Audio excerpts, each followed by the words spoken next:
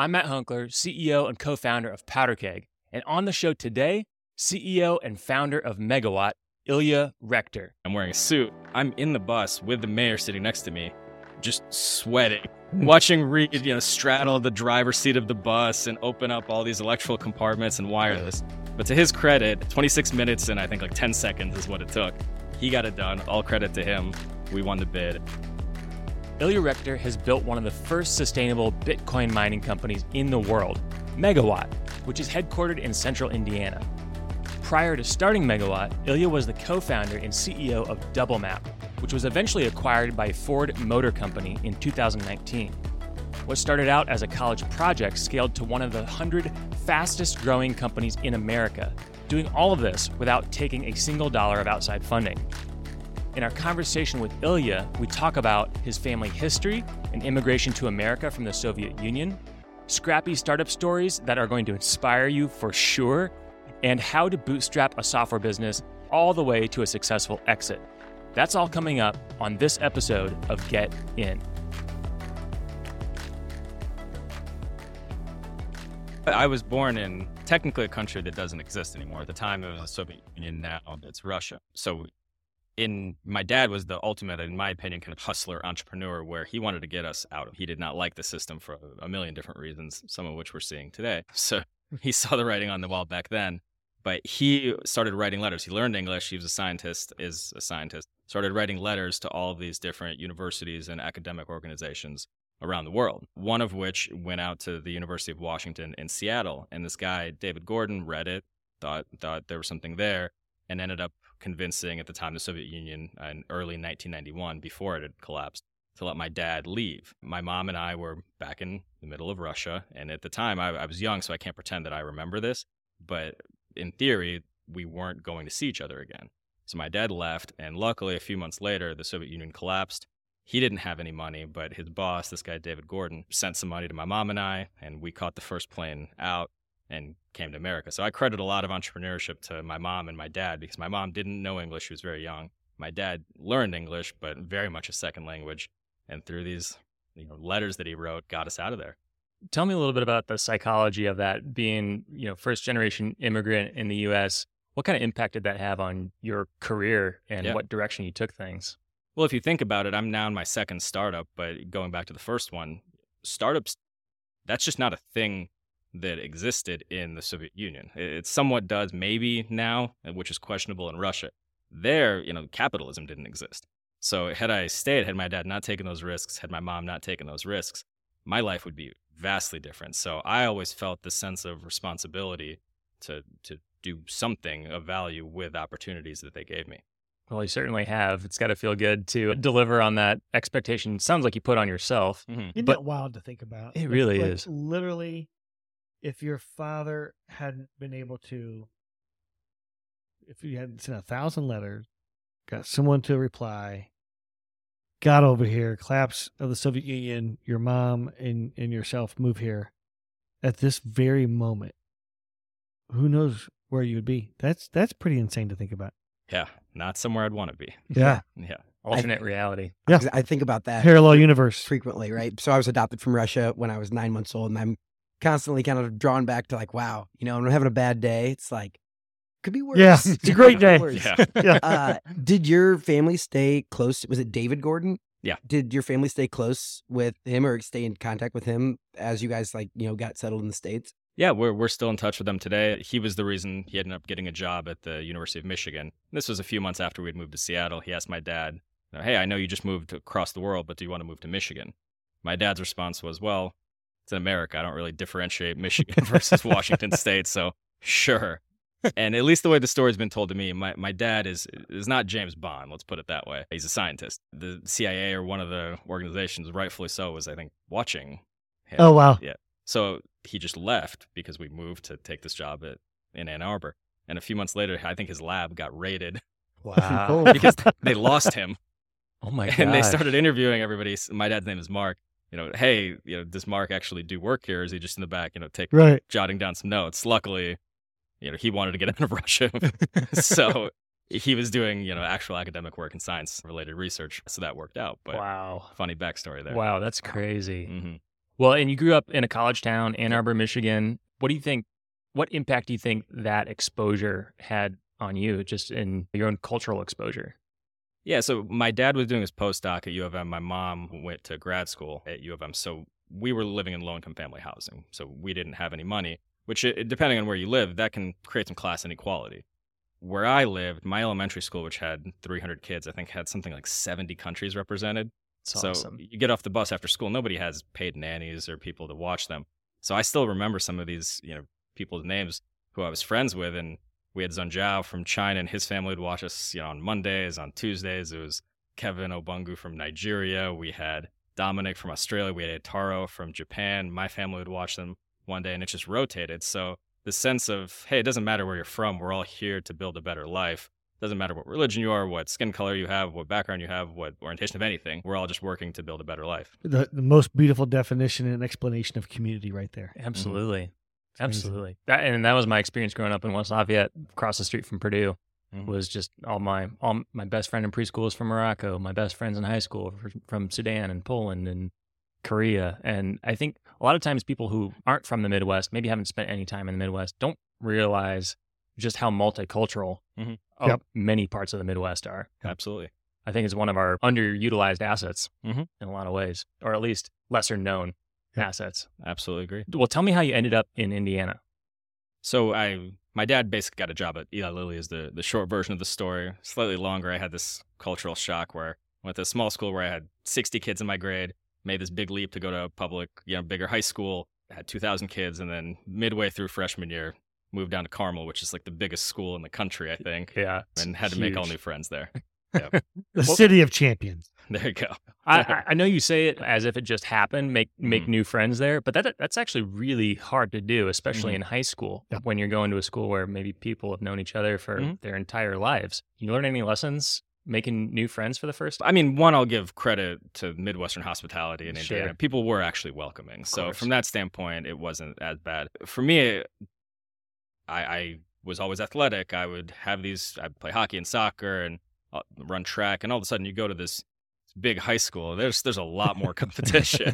So you really do have to think about, hey, it doesn't matter that I was the best player on my soccer team when I was 13 or 14. It's more, hey, long term, what do you want to do? What are your actual skill sets? Are there actual curiosities beyond, something like athletics that you want to pursue? And was it the Kelley School of Business that drew you to Indiana University? So I've got a funny backstory there too. I was an okay Spanish student in high school, but I placed well in the national Spanish exam. Nice. So I got to IU thinking I was going to take a Spanish scholarship. And I asked the academic advisor saying, hey, what level Spanish do I need to take? And they said, well, it's a foreign language scholarship. You can take anything you want. So I speak Russian. So I decided. I'll do Russian. Way to Yeah. work the system. That's I awesome. love that. I love that. So it seems like, right, academia, like higher ed was part of your life growing up. I mean, with your dad and mom. Was entrepreneurship part of your life in your home life? I feel very fortunate. My parents were and are extremely supportive. At the same time, and I joke with them still to this day, I think as far as, the scorecard, the way they were raised, which, academics were the central focus, I'm a huge disappointment. The entrepreneurship doesn't exist in the minds of that, generation of people from that country. Let's put it that way. So from that standpoint, I don't have a higher ed degree. Like I have an undergrad degree. I don't have a master's. I don't have a PhD. I'm not a doctor or a lawyer. So that scorecard is off the table. Failure. Yeah. Well, by our scorecard here, you're doing great. Appreciate it. Appreciate it. Well, I think your first entrepreneurial venture, maybe outside of some childhood lemonade stands and things Mhm. like that, kind of came about at Indiana University. Is that right? Yeah. So my goal at IU was to get good grades, get a job, and have some fun. Maybe not always in the right order. But at the same time, going into my senior year, a friend of mine in my fraternity, he was running for student body vice president, wanted some help on the campaign. I ended up agreeing to help. We get elected. And there's 5 platform issues that they ran on. I wasn't one of the main people. I wasn't president or vice president. But I helped enough on the campaign where once they got selected, I was one of the chiefs. There was 5 chiefs. So think of it as a cabinet. Yeah. So we had a very sophisticated way of picking who got what issue, platform issue. And I lost 5 sequential games of rock, paper, scissors and got stuck with transportation and eventually buses. because nobody wanted to do that. So that was the origin story there. Rock, And paper, little did scissors. you know at that moment how cool buses would be. It wasn't a passion of mine. That's what's interesting. It's something that I learned. I'm either going to do something 100% or I'm not going to do it. So once I committed, I became obsessed with transportation. I learned everything I could. So it actually, in a roundabout way. So what happened? So how did that evolve? So in student government, you want to just get things done to help student life at whatever university, in my case, IU. So first we brought Zipcar, at the time was new, to Bloomington. That was this big win. Then we brought something called Zimride, which there's an interesting side story as to a huge mistake, personally and professionally, I made there about passing on an opportunity. But once those two were done, what later became my first startup, Double Map, was what I started. And the origin there is going into the summer before my senior year, we had these issues that we, as part of the transportation initiative, had run on, one of which was adding something called the U route. If you're familiar with Bloomington, they wanted to get more attendance at football games. So they wanted to add a bus route just on Saturday mornings to bring people to the stadium, which IU football was not very good at the time. Maybe it's gotten better, but at the time, certainly not very good. Attendance was low. Maybe start there. Yeah, short of teleporting to the game, getting a better football team. Right. IU administrators didn't. Maybe you should have been the coach. There you go. Couldn't have done much worse. Although we did go to a bowl game one time, so that was nice. But they didn't like the idea of adding buses, which was going to add wear and tear to buses, add fuel costs, add driver salaries. So I essentially got laughed out of the room by these administrators this summer going into my senior year. And one of my just fears at the time, and still to this day, it's not even that I want to look smart. I want to avoid looking stupid. So I started pitching them ideas that I had just thought up of on the spot, although I pretended that I had put in months of research and work and all this stuff. And one of them was we had the bus that I took every single day to class. It had a paper schedule. And we all know that weather happens, traffic happens, life happens. Buses rarely run exactly on time. So the iPhone had just come out. I said, hey, why don't we put an iPhone in every single bus and then, using air quotes, friend them and put them on a map, which was very naive of me to say. But I said, hey, why don't we do that? Would that be a project that you are interested in? And they said, sure. How much would that cost? In my head, a data plan was something like $30. We had 30 buses. So I said $1,000 a month. And I think they were just trying to get rid of me as this, kid that was pestering them about this random project they weren't that interested in. So they said, sure, we'll give you a $12,000 a year budget. And I walked away thinking, oh my God, I have a $12,000 a year budget. This is more than zero, which to me is binary. Yeah. So all of a sudden it became very real. Let's go build this thing. And throughout the course of the year, we built it. We launched. It wasn't a company at the time. It was just a project, an app. I viewed it almost as my legacy. We launched it. But then going back to my roots, with my parents, there was an expectation that I got a job. So I took a job instead of pursuing it as a startup, but later came back to it. What brought you back to it?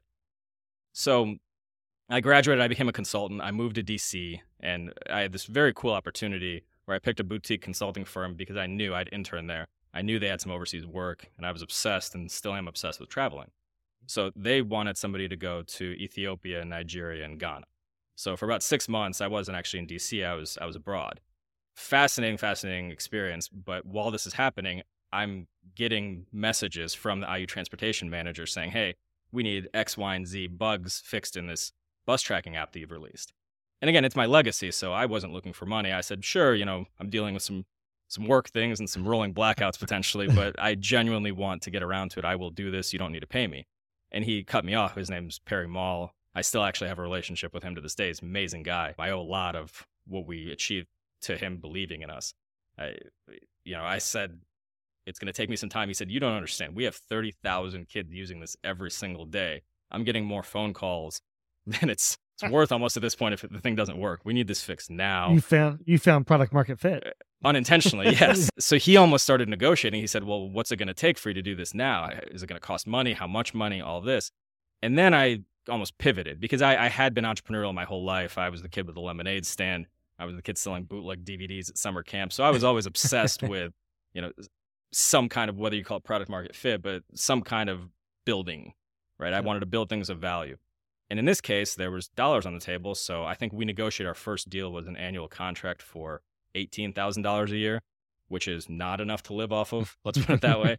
But to me, it's very binary. I still believe this to the day that it's just as difficult for a startup to go from making $0 to making $1 or $2 as it is to making millions of dollars. Yeah, but can you imagine how many startups would love to have someone reach out to them and say, hey, I want to be a customer and I'm going to start at $18,000? That's massive. It's awesome. But I think that only happened because as students, a lot of times we feel powerless. We're young. We don't have experience. We maybe feel like we don't know what we're doing. In my case, I almost felt the exact opposite. I felt plenty stupid, not knowing what I was doing, but I was paying tuition and I was representing students as part of student government who paid a whole hell of a lot of tuition. And all of a sudden, these IU administrators and these transportation people at IU, luckily in our case, they were supportive and genuinely interested. But even if they hadn't been, they have an obligation to listen to us. At which point, if you build something of value and it's live today, and that was 2009, 2010 when we built it, they have to follow through on it. So all of a sudden, it wasn't that we were pushing them. We found product market fit, like you said. So for all the students that are right now, as we record this, using the bus mapping on campus at IU, think Ilya. Only if it works. If it doesn't work, it's their fault. Yeah, exactly. Well, yeah, Nate already teased this. Talk to Ford. Ford ultimately acquired this company. Yep. A lot of things happened in between. Yes. What were some of those kind of like pivotal moments? Matt, I might back you up. Yeah. Right. So you talk about your parents giving you this kind of like report card grades of go get your master's, go get your PhD. How did the conversation go when you said, I'm actually going to go work on a startup that makes $18,000 a year and quit my lucrative job abroad in consulting? I think not only at that moment, but genuinely, if you ask my parents now, for the first 5 years of the company, I think they thought that I'd lied to them and I'd actually been fired. Because in their head, who quits a job, any job, much less a good job that I enjoyed, that was letting me travel, to go do, and I, again, air quotes, but this is what they called it, this, quote, bus thing, for what ended up being 10 years. But for the first 5 years, who knew what it was going to become? Yeah. Wow. So I guess if you were they supportive, or was it kind of like a fight there? So that's where I credit a lot to them, right? They did not get it. Up until the day we sold to Ford, and solely because I think they knew what Ford was, they got it. But they were always supportive. And that I'm forever grateful, right? Yeah. That's, I think, the ultimate role of a parent is you might not get what your kids are doing, but it's your job to be supportive, and they were. Yeah. I love that. That's amazing. Okay. I have a map too, right? So you sign your first customer with IU. You're now working on Double Map. Mm-hmm. What do you do next?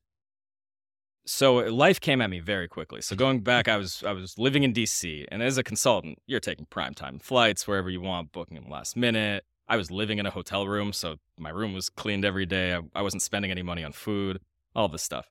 All of a sudden, one of the first clients we ended up pitching that just came up for bid was Georgetown University. So I'm back in DC, but I'm living in Indiana, and all of a sudden, I'm not flying to Dulles on a direct flight in the middle of the day. I remember this very well because it stark over the course of 2-3 weeks of a gap. I'm flying from Indy to Baltimore on Southwest, taking the 36 bus from BWI to the Green Line on the Metro in DC, taking that to a buddy of mine who lived in Arlington and sleeping on his air mattress to go pitch Georgetown, which did that for a while to build a relationship to show them we were committed to them. That was part of our pitch because we're a young startup. So they're buying, I think, us as much as they're buying the product and belief in us. But eventually we won the deal, and that was a big pivotal moment for us because that's a university, like a brand that people know. How old were you at the time? A year out of college, so 21, 22. That's amazing. Okay. Then fast forward, right? I did some research, and you were pitching the mayor of Columbia, Missouri? Sure, yeah. Tell me about that story. So even after we had gotten Georgetown and we got University of Michigan, which is nice, it brought me back to Ann Arbor and some of these other schools, we started pivoting more into municipalities and cities. Eventually, we ended up doing corporate fleets and airports and hospitals, but Columbia, Missouri was both, right? It's a college town, but also a larger city in Missouri. So we're pitching them, and even though we have a product and we're making 7 figures as a company, we're still not the 800-pound gorilla in the room. We still have a lot to prove. So our pitch was that we're this nimble product. We can install it really fast. We're not like this old tech where you have to tear apart a bus and do all this crazy stuff. We were using not iPhones as I had originally pitched, but something similar like a tablet infrastructure, more ruggedized. So we pitch, and when you do these requests for proposals, RFPs, you submit this 100-page document, which that's a story in of itself about creating that content and staying up nights.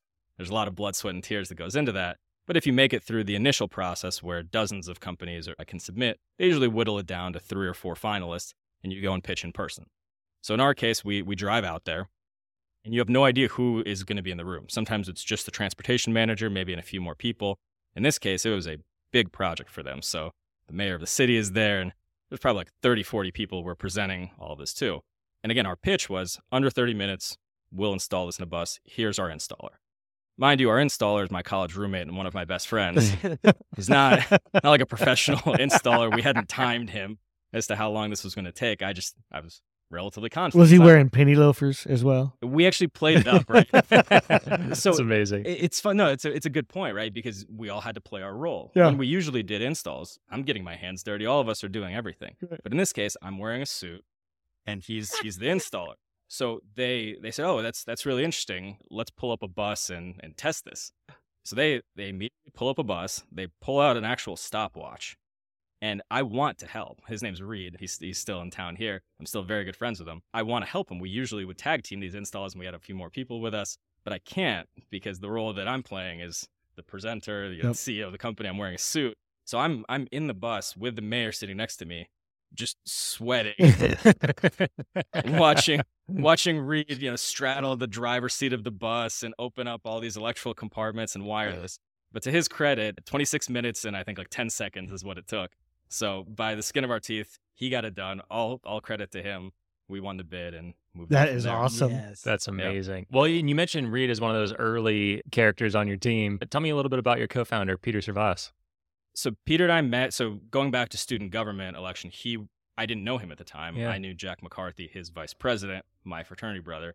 Peter was ultimately the president that we essentially helped get elected. He was good at rock, paper, scissors. Well, he didn't have to. He was the president, right? Gotcha, it was me gotcha. and 5 other people. So I didn't know Peter. He didn't know who I was. But I think over time he saw that I cared. And in this case, I think whether it's finding co-founders or getting ahead in any career, just caring and giving a damn, I think goes a long way. Over time, it shows. So in his case, he was like, wow, this is actually turning into something. Him and I started talking. He was going into investment banking and ultimately did. But we bonded over the fact that we both liked startups. We liked tech. Frankly, we didn't want a real job. Yeah. We wanted to create our own jobs and ultimately became business partners that way. That's amazing. How do you think you guys complemented each other? Because sometimes it feels almost like alchemy, how these co-founding teams get put together. And while a lot of times co-founder relationships are complementary, a lot of times they're not gone into consciously being like, hey, you do all the things that I'm bad at and I do all the things that you're bad at. How did that kind of play in the relationship between you and Peter? I think, so we had a third co-founder as well, and there's probably a cleaner example with him. His name's Eric. Sure. Peter and I, just being young, and naturally you have different skill sets, right? Even if you take what our professions were, he was an investment banker, I was a consultant. There's different skill sets, right? So naturally, a lot of the finances fell on him. A lot of the operational efficiencies fell on me. So we had natural deviations that way. Eric, I think, is a funnier story where we weren't technical. So Peter, with his pull as being student body president, I still don't know how he did this. He convinced the School of Informatics to give us a capstone team to help that's build awesome. this project. Love that. And again, it wasn't a startup at the time. Yeah. It was a project. So Yeah. there was merit there. But they treated it like a class. So I wanted, the finished product. I was ready to, work day and night to get this done. I was going to graduate. There was a ticking clock. They're going about this, week at a time, a semester break. They're taking vacations, all this stuff. And I'm still friends with some of the people on that team. So they were very talented, but it was just different for them. So after their capstone finished, we said, hey, we need some technical help. So through a friend of ours that we met, he said, hey, I've got this smart guy. He's younger. His name's Eric. And I remember I was somewhat cocky at the time, right? We had a dot map. As we thought it was a bus. We thought we'd invented fire. So in walks this guy. I'm a senior. I think he was a freshman or sophomore at the time. And, I said, hey, here's what we have built so far. If you start by doing some of these low-level bug fixes, maybe you can work your way up to do this, and then eventually this, and this. That's amazing. And he's super humble to this day. He listened to me rant for 15 minutes, and then our mutual friend had told him maybe a week or two in advance what we'd been working on for 6 months. He just casually turns his computer around. Oh, this is And awesome. he had built exactly what we had spent 6 months building in under a week. Wow. So I just backpedaled, and I was like, listen, what can I do to just get you to join our team? We'll do whatever you say. And it goes to show he ended up interning at Google. Fascinating, brilliant guy, but he became our CTO and co-founder. That's amazing. How did you convince him to quit the Google route and go in on a startup? Honestly, I'm not sure to this day. Must have been in his DNA too. So I remember, I'll answer it a little bit differently. He was pitched by a lot of, as he called it, businessy people at IU about doing this startup or that startup. And he said what differentiated Peter and I to other people who were presenting this to him was that we actually followed through and had an MVP, a minimum viable product, and it showed follow through, and we're taking it very seriously, ended up getting paying clients, all of that. Most people, they're just talking and have pretty slides and pontificating. Exactly, right. So I don't know exactly if that convinced him to leave Google. Maybe by that point we'd gotten a little bit more traction. I mean, he saw, that it was a legitimate startup that was going to be high growth, but getting him to buy in early on, that's what it took. So talking about getting that traction, again, did my research here. You guys topped off at, 93 on the Inc. 5000 list? So we made it 4, maybe 5 years in a row, but that was the highest. 93? Yeah. So what attributed to that growth? Like, how do you go from, you're got a couple customers here, you're on an air mattress in the DC area and out sweating while someone's installing on a bus to 93 on the Inc. 5000 list? So I don't know if there's one single thing, but using Double Map, and I'll dive a little bit into the details of what we did, what our products did, right? So the story of a static schedule, you want to know where your bus is in real time. Think Uber for buses. That's how it started. But if you think about transit, right? So we're sitting here in Indianapolis. If you need to ride the bus, meaning you don't have a car, you don't have a bike, and you need to get across town, you have exactly one choice, and that's the bus system, Indigo. So there's almost this natural monopoly for transit organizations, and they have a budget to where ultimately they want to do the best for their riders, but there's only a certain amount of dollars to go around, to where an app to track the bus by itself oftentimes doesn't move the needle for them, right? Is that going to increase ridership? Is that going to decrease costs? Is that going to increase operational efficiency?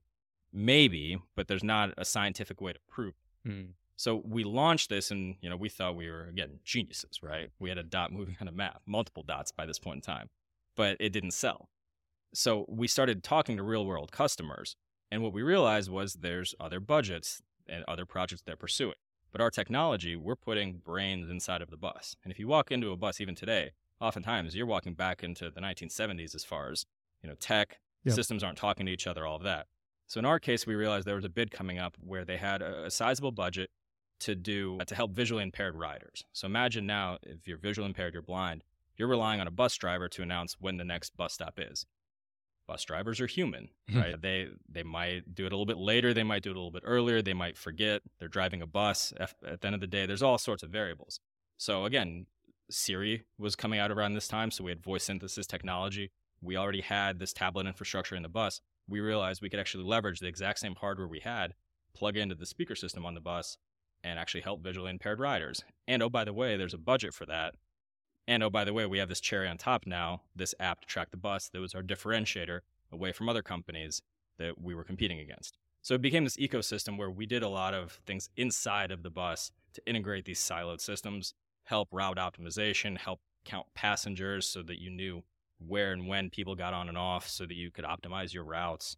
And that ultimately led to the company taking off and us winning bigger contracts. Make sure to mark your calendars for August 29th through 31st for Rally, the world's largest cross-sector innovation conference featuring pitch competitions, demo arena, interactive experiences, and a whole lot more.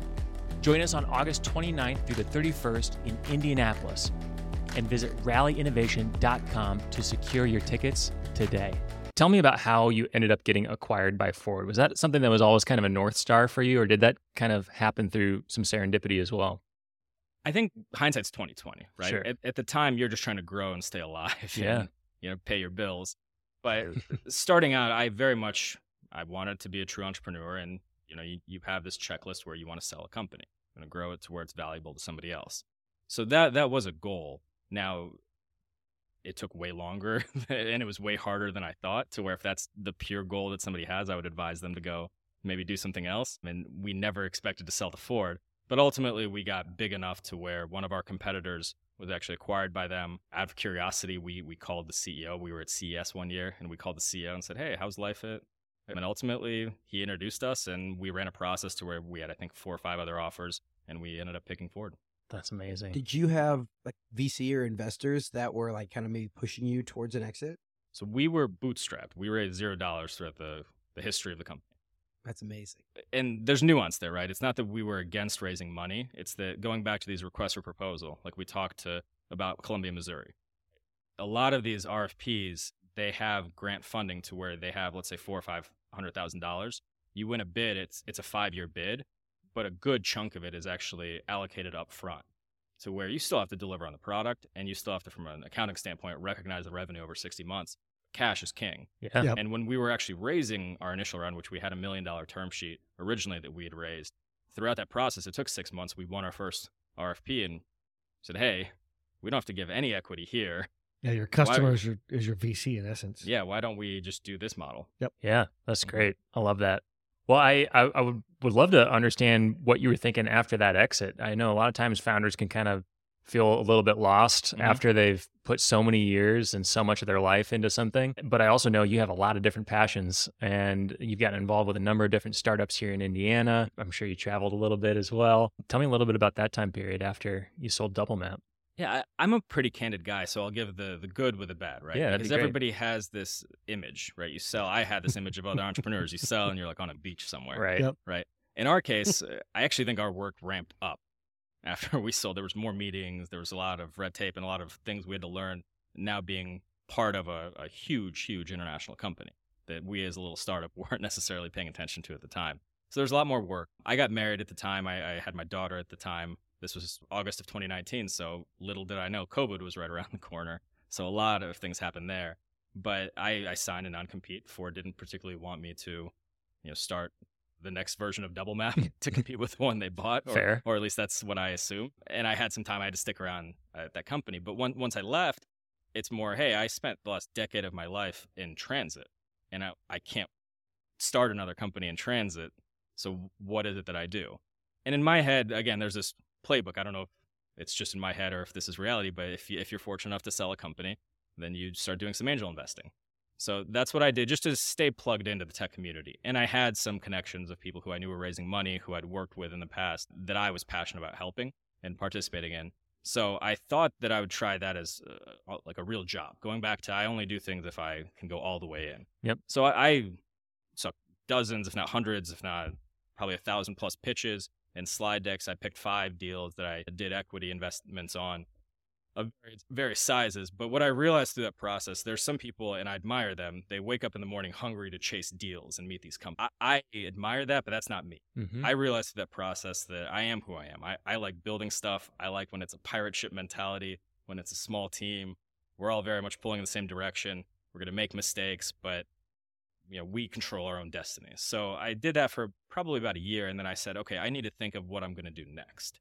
And I spent about a year meeting with potential co-founders, just ideating, coming up with ideas and all sorts of, and it was a very difficult time because it's not like an idea just pops into your head and you just run with it. Yep. So ultimately, maybe not quite fully depressed, but I was not sure what I was going to do the rest of my life. And that was actually a very difficult time.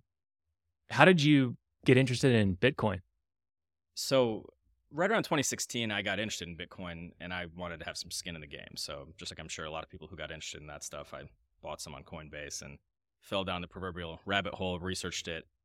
It felt smart in 2016, maybe 2017, felt stupid 2018, 2019, smart again 2020, the whole roller coaster. Sure. Throughout that journey, I learned about Bitcoin mining, which that's probably a longer conversation if we ever want to get into what that is and how it works.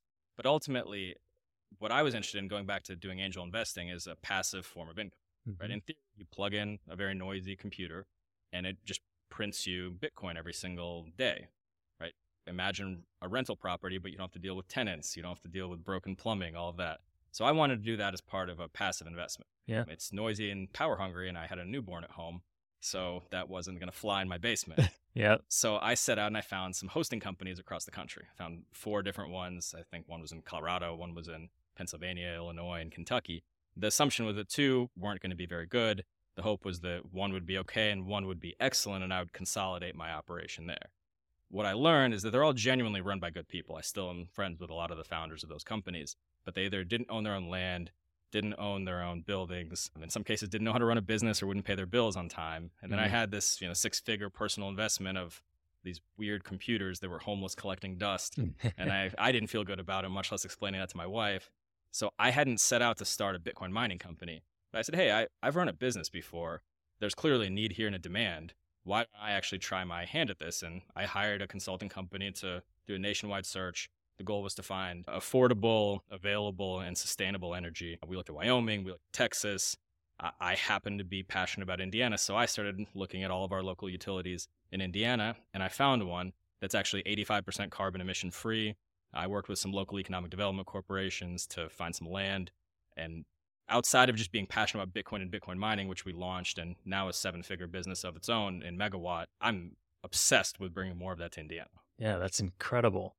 I love that, one, you have the passion to go deep on something when you're interested in it, and like really figure out where's the need, where's the kind of break in the chain of operations, and then say, okay, there's got to be a better way to do it. And I also love that you kind of looked in your own backyard and said, what does Indiana have that I could use, knowing that you've got all of these relationships in Indiana to lean on, and then you made it happen.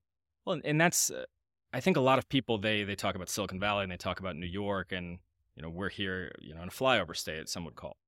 I've always looked at wherever it is that I am. In this case, I'm in Indiana and I'm here for the long run. So I'm very passionate about Indiana. I look at what do we have here that's a competitive advantage. We have a lot of really high-end academic institutions, a lot of technical institutions. If we can keep that brain drain low and keep that talent here, I think that's a natural competitive advantage because they have friends and family and relationships here.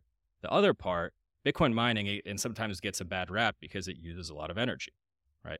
Well, that's also why it's not going to happen in New York City or San Francisco or Los Angeles, because there's a lot of people there that need that energy. Whereas here, we had this automotive infrastructure that was built and all these factories, some of which are now gone, but the electrical infrastructure still exists. So where the city we're in, and the location specifically we're in, used to be this 700,000 square foot warehouse that an employee torched in the 80s. They got upset or something, torched it. There's newspaper articles about it. So it looks like a bomb went off. It's just a carcass. Wow. But there's this electrical infrastructure there from the grid that's 85% carbon emission free. So we're talking a lot of wind, a lot of solar, a lot of nuclear in that area. And all of a sudden, we're revitalizing this area where the downtown, the building's falling. Since we've been there, there's buildings that have just collapsed because there's nobody in them. And all of a sudden, they're a high-tech hub on the bleeding edge of Bitcoin mining. And we're creating, local jobs and working with local contractors, all of that. That's amazing. Are there states that are treating Bitcoin mining as an industry and leaning into that with, tax credits or energy credits or and talk about that? Are there states that are treating that way? And how does Indiana think about that? So Indiana thus far is not doing anything. And funny enough, if we were as a state to do a tax credit, probably be bad for my business. That'd mean more competition for energy. I'm so in favor of that because I'm okay rationalizing an AI startup being in San Francisco. We have talent here and there's nothing stopping Indiana from having AI startups. But there's just a disproportionate amount of capital out there to where it's going to be difficult for us to compete on a macro scale. I over my dead body, will Kentucky beat us? Nothing against Kentucky, but that's where I'd kind of draw the line, right? So Texas has some incentives, Wyoming has some incentives, but Kentucky is a more recent example where they have this 7% tax credit where electricity that's used in Bitcoin mining is tax exempt.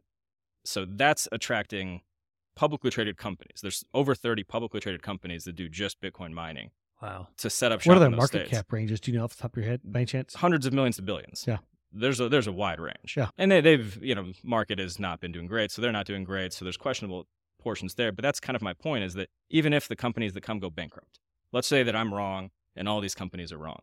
What happens to the state? Well, they built a lot of electrical infrastructure and they put transformers and a lot of this wiring down at their expense that's now left over, at which point go build a data center. Yeah. Right. Yeah. In the meantime, they're paying taxes and it's taxed as ordinary income. Use that tax income to build roads, hospitals, and schools. You don't have to be bought in on Bitcoin to do this stuff. Right. Not to mention it can help balance the grid and all this, in my opinion, fascinating stuff that Bitcoin mining can do beyond what people view it as, which is just Bitcoin. Yeah. Well, I think this might be a good opportunity to ask you your opinion just overall on Bitcoin. Obviously, you're all in, But I know there's a lot of skeptics out there. Obviously, there are a lot of people who are naysayers and have kind of been down on it the entire time. And of course, the market has fluctuated too. So no matter what you want the narrative to be, you can find the data to support it Sure. either way. But what's kind of your take on it after going super deep on Bitcoin? So I'm just Bitcoin, so I don't nothing against all other coins, but I'm just into Bitcoin and Bitcoin mining specifically. And nothing against all other coins. I'm just a Bitcoin guy. That's what I believe in, and I'm not all in. Like, I love it. That's to say, we're running a business, right? We have a payroll, we have bills. Those bills are in U.S. dollars. So ultimately, it has to be a balance of both. I can't just lead with my heart. Ultimately, we have a bottom line. With that said, I think that there's opinions, and you said there's data to support any viewpoint. I totally agree. But I like practical physical examples. And that's what I love about Bitcoin mining relative to any sort of coin, because you can touch it. You can see the actual impact. So an example, in 2020, 2021, you might remember there was a snowstorm that blew through Texas. And if you lived in, let's say, Austin, for It example. just happened again, like last week. Yeah. So last week, it didn't impact the grid as much because of Bitcoin mining. And I'll give that example. So back in 2020, 2021, if you think about how electrical grids work, and I'm not trying to get deep because, heck, I'm 6 to 8 months ahead of you guys, if nothing else, right? I'm learning this myself. But you have a certain amount of power plants that are built for the community that they support, and they assume some level of growth rate in that city. You take Austin in 2020, COVID happens, all of a sudden all these people move there. That's going to stress any power plants that they have. Oh, by the way, it then snows. It doesn't snow that often there. That stresses the grid even further, which Texas is an unregulated grid. We can talk about that some other time, but largely that meant that if you live there, either your power costs went up 10x, which that's substantial, or you didn't have power and you had a ceiling fan that had icicles going on it, and that's very bad for a million different reasons, right? So how do you fix that? Well, you build more power plants, right? That's expensive, that's slow. Or you can tell businesses to power down. Now, you don't want to tell a hospital to power down, right? They use a lot of power, but that's probably useful, right? You can tell a data center to power down, and they could, but then you can't watch your Netflix show, and you're not happy, or whatever you can imagine, right? Gmail is down. That's not good. Or Bitcoin mining, again, the knock is that it uses a lot of power, but it doesn't have, in some people's opinion, not mine, utility beyond just Bitcoin itself that it generates. Well, great. Shut us down, and it releases all of this energy back into the grid, at which point, if you lived in Austin, and we're actually doing this here in Indiana, all of a sudden your power costs don't go up. You're completely unaware. Oh, and by the way, the grid is perfectly stable to where your power costs don't go on. You still have power, you have heat, you have AC in the summer, all these things. And it's actually fascinating how it works. So the grid, for example, in Indiana, it's split in half. The portion we're in stretches all the way from Indiana to New Jersey. Wow. So you can have sizable impact by doing this. Wow, that's crazy. That's interesting. I didn't know that. Yeah, me neither. What are you most excited about with what you're doing at Megawatt? So that's new for us. We just started doing some of this grid balancing stuff. I think we can do way more. Yeah. That is something I'm obsessed with, because that's beyond just my belief in Bitcoin as, gold replacement or, substitute. That's something we can help people's lives today in real practical dollar and cents terms. What do you think about the people that say, well, the governments across the globe are just letting the private sector build out this infrastructure, and then they're going to just step in and say, okay, no more Bitcoin. You now have a U.S. coin and fork it over, and you can't use it anymore. Or take it over to control people and shut off people's cash to force them to take to behaviors that they want.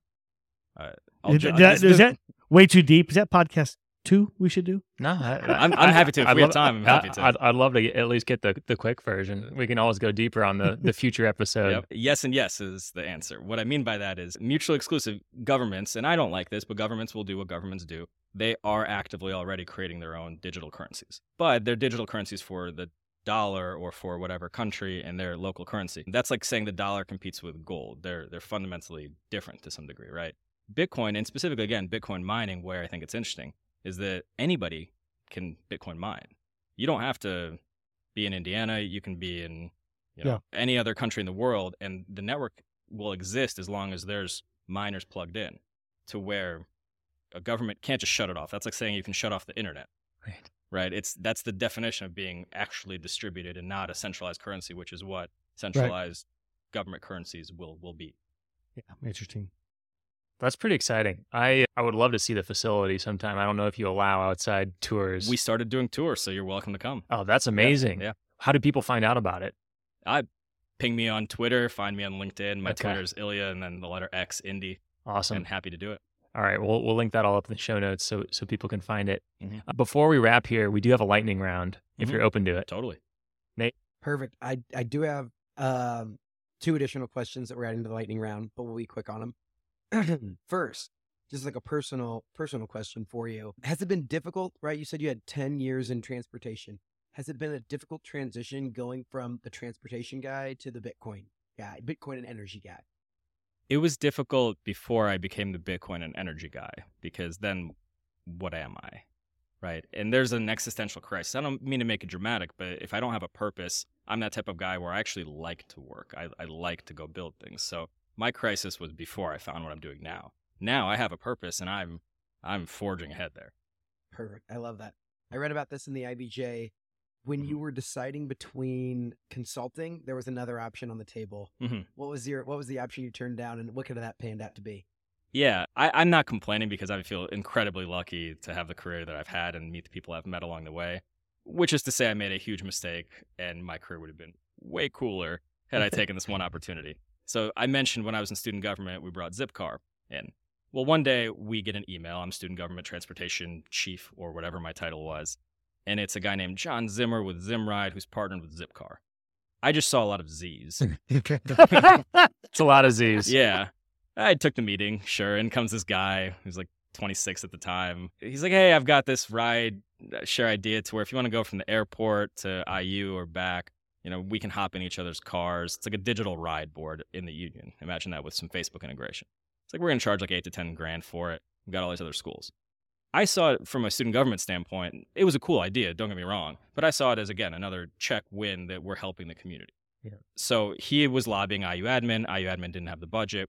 I lobbied student government to pay for it for, I think, 2 years. And we got it done in probably 2-3 weeks, which later, having sold to universities and student governments, that is very fast. Yeah. Lightning fast. I just didn't know any better. Yep. Right. I wanted to get something done. Something So- to that. Yeah. So that impressed him. And, he said, hey, why don't you come join our team? And I said, that's a kind offer. I'm really focused on this consulting thing. I just gotten my offer there. I'm okay, but let's keep talking. Cute startup. Yeah. Yeah. So I graduate. I'm like 2 weeks into my job, and he said, hey, we're actually pivoting the company. So I wanted to circle back to you. So this whole ride sharing thing, we're no longer going to do it just from the airport to, universities. We're going to try to compete with taxis. And we just raised $400,000, I believe the number was, to go do this. Come join us and I think it was employee like 7 or 8 in San Francisco. And I said, hey, I'm actually genuinely interested because I really liked him. I met this other guy, Curtis, at the company. He was great. Still have a relationship with him to this day. But I said, $400,000 is going to last you like a minute and a half in San Francisco. And I don't know about this whole idea about getting into strangers' cars. So I passed. And I still have this email correspondence. Of course. That's awesome. Fast forward a few months, I think we're pitching Stanford or something like that. So I'm back in San Francisco. And I take a Lyft to meet John at their office. And I realized what their office was and like what it had become. It wasn't in the Midwest yet. We didn't have it here. But I realized the scale that they were already on then. I was like, oh my gosh, I've made a terrible, terrible mistake. So this company is Lyft. And it at this became point. Lyft. Yeah. So I don't know financially what that means, but when they went public, I can imagine people there did well. We won't do the math on that. I've avoided doing the math just so I can keep my sanity. There you go. All right. Great. So now to the true lightning round. Mhm. Outside of the amazing entrepreneurs, what is Indiana known for? I mean, I think hospitality, sports, marketing, tech would be kind of the things I would say we're known for today in racing. I think that we have opportunities to expand on that a lot.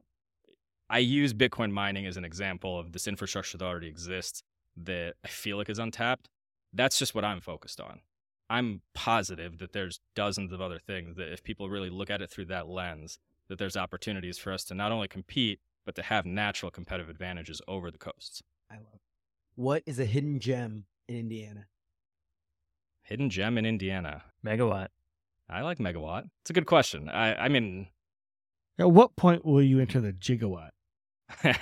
that was our joke when we were coming up with a company name. And people asked that, and I said, listen, we'll rebrand. That'll become a good problem if that happens. I was in Bloomington yesterday, and I love There it's called DATS. Here it's called YATS. I think they had a falling out.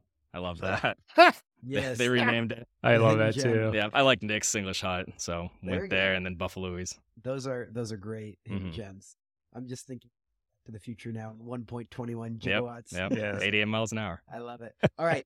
Who is someone that we need to keep on our radar? Someone who's doing some big things. So I talked about angel investing, and the first company I invested in is called Malomo. So they're run by Anthony Smith and Yao Ning.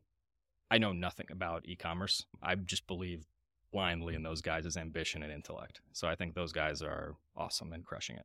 Amazing stuff. This was a great episode. I agree. Is that it? That's all I have. You have Yeah. completed the lightning round Awesome. in a Thanks for very having me. energy efficient way. Perfect. Not surprisingly. Ilya, thanks for being on the show, man. This was great. Thanks, Thanks, for having me, Ilya. Matt. Yeah, It's amazing. thanks a lot, Toph.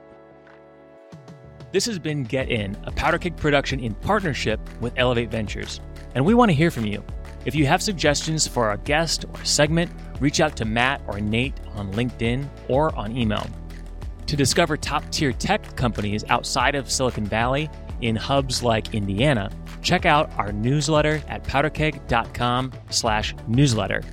And to apply for membership to the Powder Keg executive community, check out powderkeg.com/premium. We'll catch you next time and next week as we continue to help the world get in. Since you just listened to this podcast, you might be thinking about starting one for your company. Lucky for you, our partners over at Casted have you covered.